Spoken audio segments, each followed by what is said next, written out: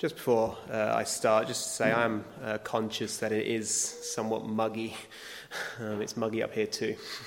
So I'll do my best not to be excessively long this evening, but I've said that before.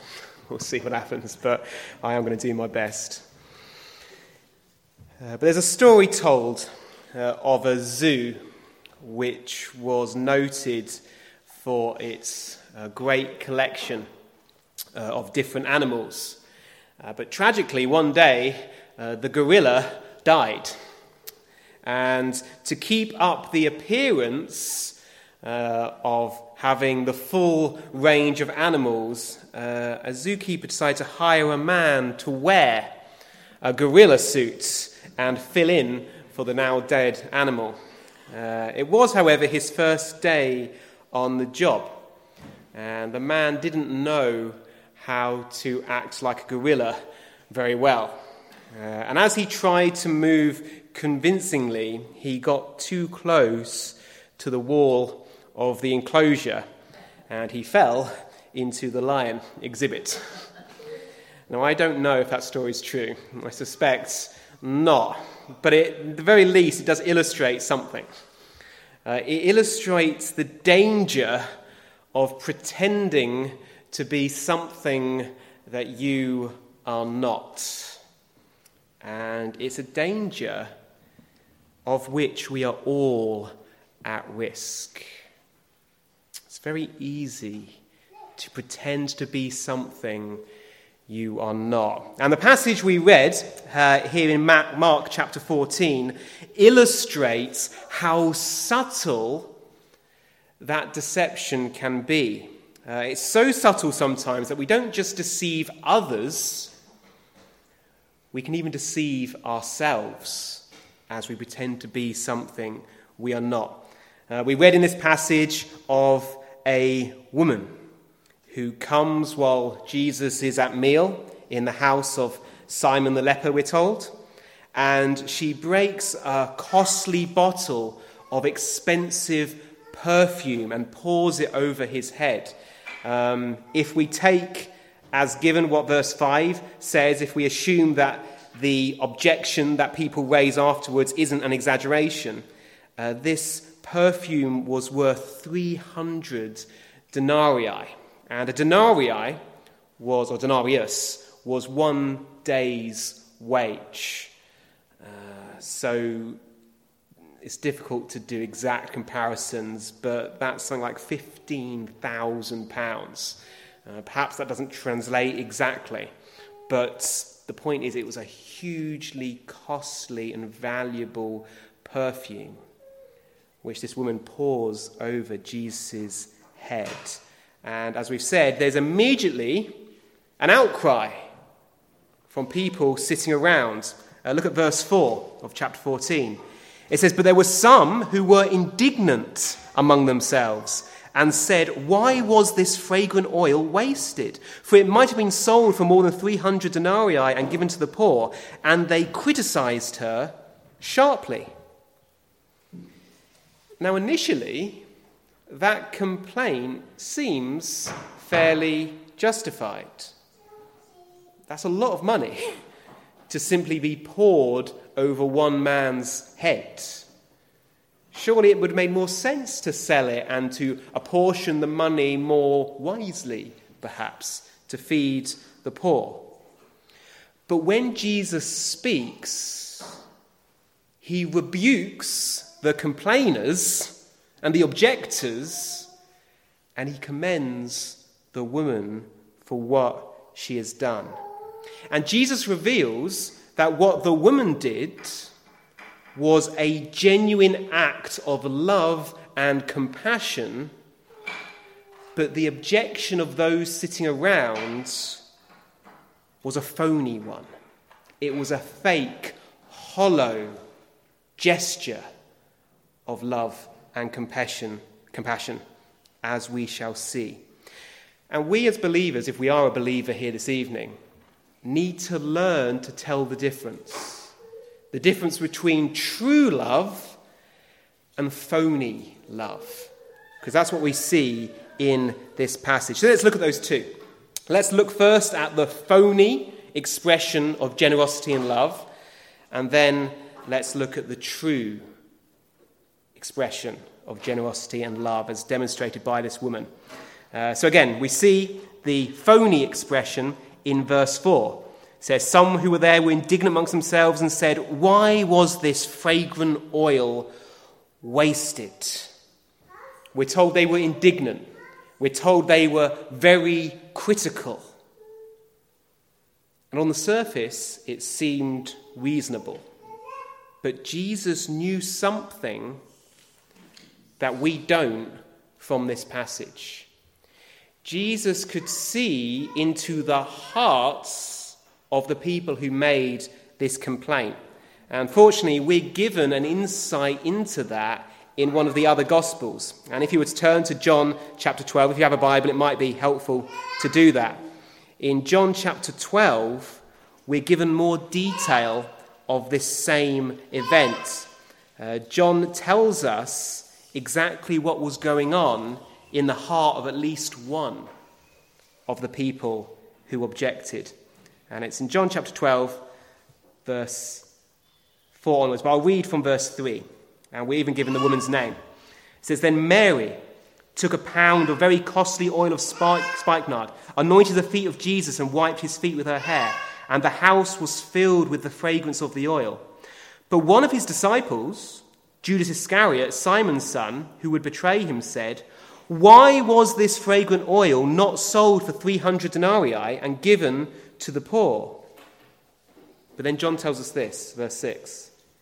"This he said, not that he cared for the poor, but because he was a thief and had the money box, and he used to take what was put in it."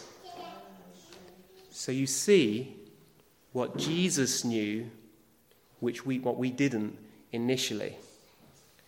John tells us that one of the people criticizing this woman was Judas.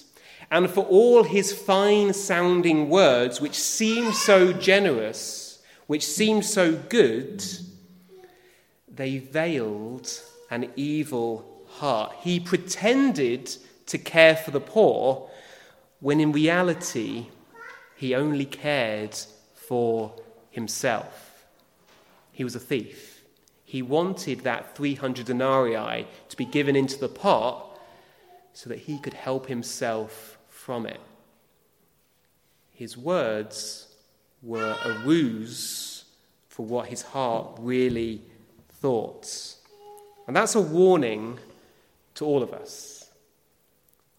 It's possible to fool others. It's possible even to fool ourselves into thinking that we care about generosity and righteousness and justice, when actually our real concern in our hearts is for something altogether different.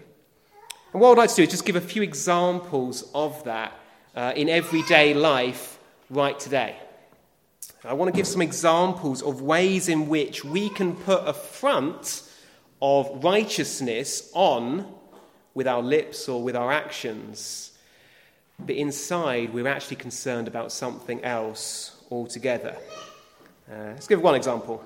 Unless you've been living under a rock this last week, you'll know that Donald Trump has been indicted and is charged with serious criminal offences, and roughly half of America is very happy about it, and roughly half America is very angry about it.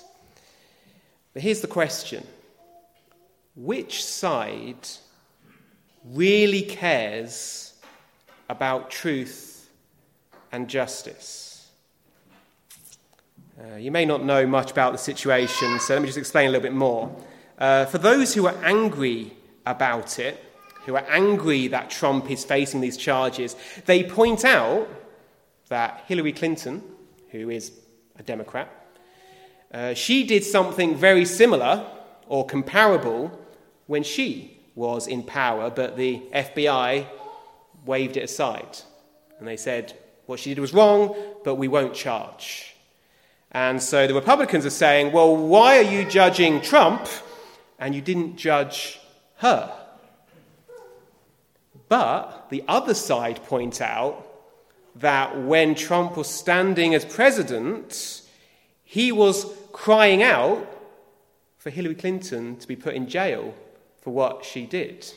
But now, the shoe's on the other foot, and he's facing charges. But do you see the point? The reality is, neither side really care about truth and justice. What they care about is that their person, their man or woman, gets into power. That's what they are worried about. That's what their concern is. And if you hate Trump, you'll be delighted at what's happening right now. But if you love him, you'll be angry. And yet what really suffers is truth and justice, because very few people actually care about that. You see, sometimes what we say and how we act doesn't actually fit the reality of what's going on in our heart. It might look good, it might sound good, but there's hypocrisy lurking underneath.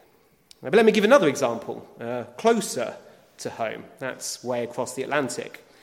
Again, unless you've been living under a rock, you'll know that Boris Johnson has stepped down as an MP, and he's not very happy about it. And there's a good bunch of other people who aren't happy about it, and probably a greater number of people who are happy about it, depending on which side you follow. But again, the question is, who is actually concerned about truth? Which side truly cares about righteousness and justice? Put it this way. Let's apply it to ourselves here. I don't know what people's political persuasions are, but would you respond the same way if the charges against Boris Johnson were against the person you voted for? Would your reaction be exactly the same? Do you see the problem? Do you see how we can be motivated by other concerns other than what is true and what is just? So often something can be happening in our hearts which lead us to say things which don't actually express what we truly believe. Jesus warned us, the judgment we mete out on others will be meted out on us. We need to be very, very careful what we say about other people in case one day it gets turned against us. We have to be consistent. But let me just give one more example, even more close to home. Christians in churches sometimes get into arguments, don't they? Sorry to break that to you, but it does happen. Sometimes Christians argue, and they argue about paint colours and seating and sermon length and exactly what to wear when you go to church. There are all sorts of things that Christians argue about in church. And that can be okay. We should have opinions and we should express our opinions.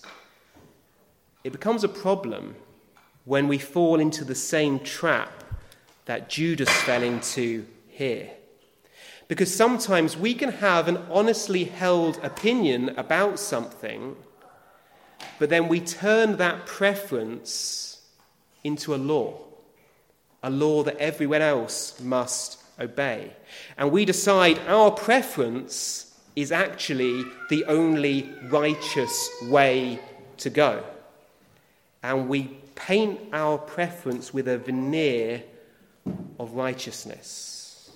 I knew someone many years ago, and it's not anyone would know here, it was many years ago in another part of the country. And whenever we would have a new speaker, or perhaps even something like a new hymn in our youth group, they would diligently go home and research that person or that author.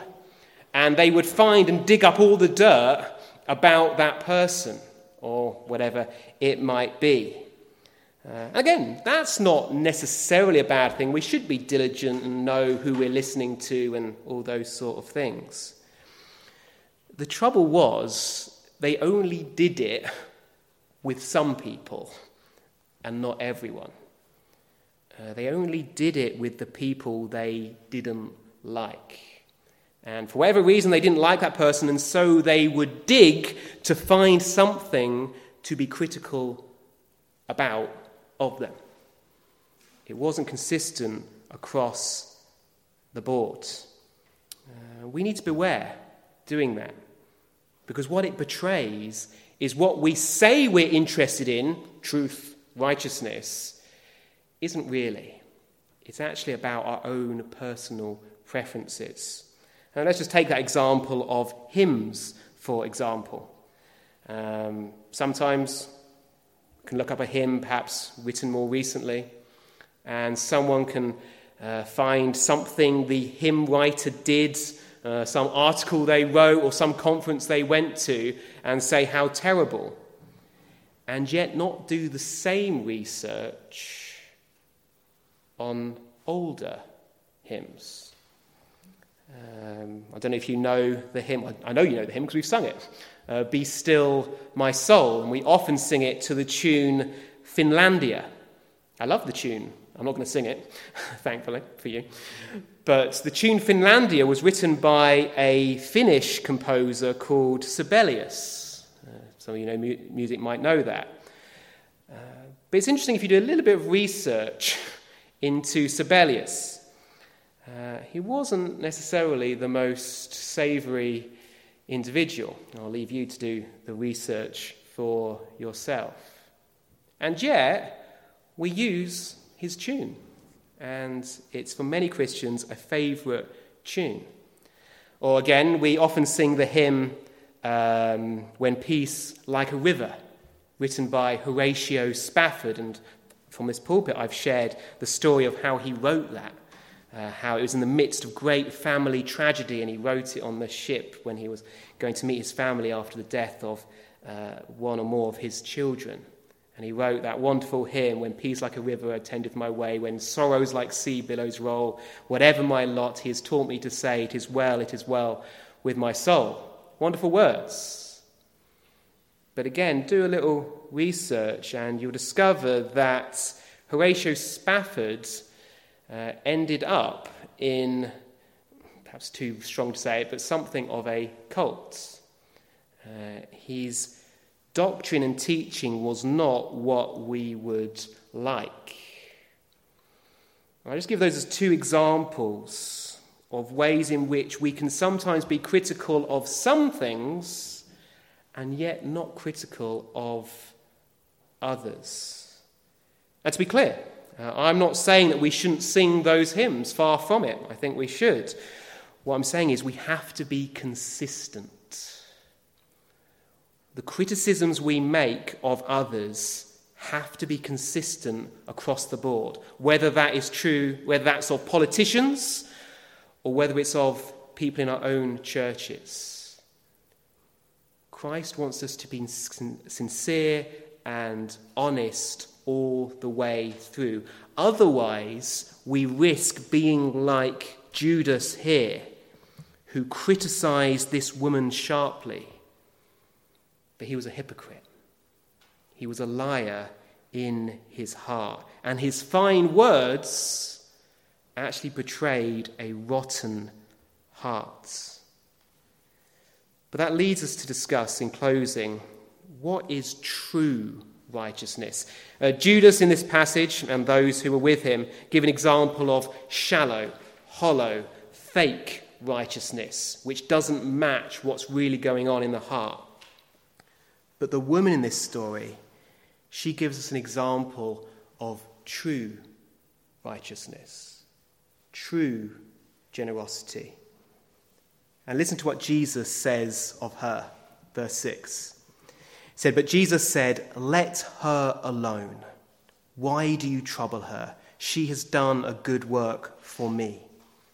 For you have the poor with you always, and whenever you wish, you may do them good. But me you do not have always. She has done what she could. She has come beforehand to anoint my body for burial. Assuredly, I say to you, wherever this gospel is preached in the whole world, what this woman has done will also be told as a memorial to her. Jesus says, leave her alone. Be quiet. Stop criticizing what this woman has done. In essence, he's saying, this woman is more righteous than you are. However reasonable your objection might sound, she has done a good work for me. And those are the crucial two words. What Judas was saying, what the people around were saying, wasn't for the poor. It wasn't for the needy. It wasn't certainly for Jesus. It was for them. It was for Judas. What this woman did, she did for Christ. Jesus could see the hearts of those around, and he could see their motivation, that it was motivated by selfishness and by greed and by self-interest. But he could also see the heart of this woman, and he could see that she was motivated by a love for him. She was serving Christ's interest. And that really is the key difference between fake righteousness, fake godliness, and true righteousness. Who are you doing it for? Who are you serving? Are you serving yourself? Or are you serving Christ? Paul taught this in his letter to the Philippians. He wrote this to the Philippian church in Philippians chapter 2, verse 19. He says, I trust in the Lord Jesus to send Timothy to you shortly, that I also may be encouraged when I know your state. For I have no one like-minded who will sincerely care for your state. For all seek their own, not the things which are of Christ Jesus. Now that last verse is quite interesting, because you might have thought Paul would have said, I know that Timothy will sincerely care for you because he seeks the things of others and not of his own. But he doesn't say that. Paul says, I know that Timothy will sincerely care for you because he doesn't seek his own things, but the things of Christ. That was the key. Paul knew that Timothy's heart was captivated by Christ. His love was for Christ alone. And because that's where his heart was, Paul knew he would sincerely care for the Philippian church. So that's really the question for each of us as we examine our own hearts. Whose interests are you concerned with in your life? Is it Christ's or is it your own? Are you more like this woman or are you more like Judas and those around him?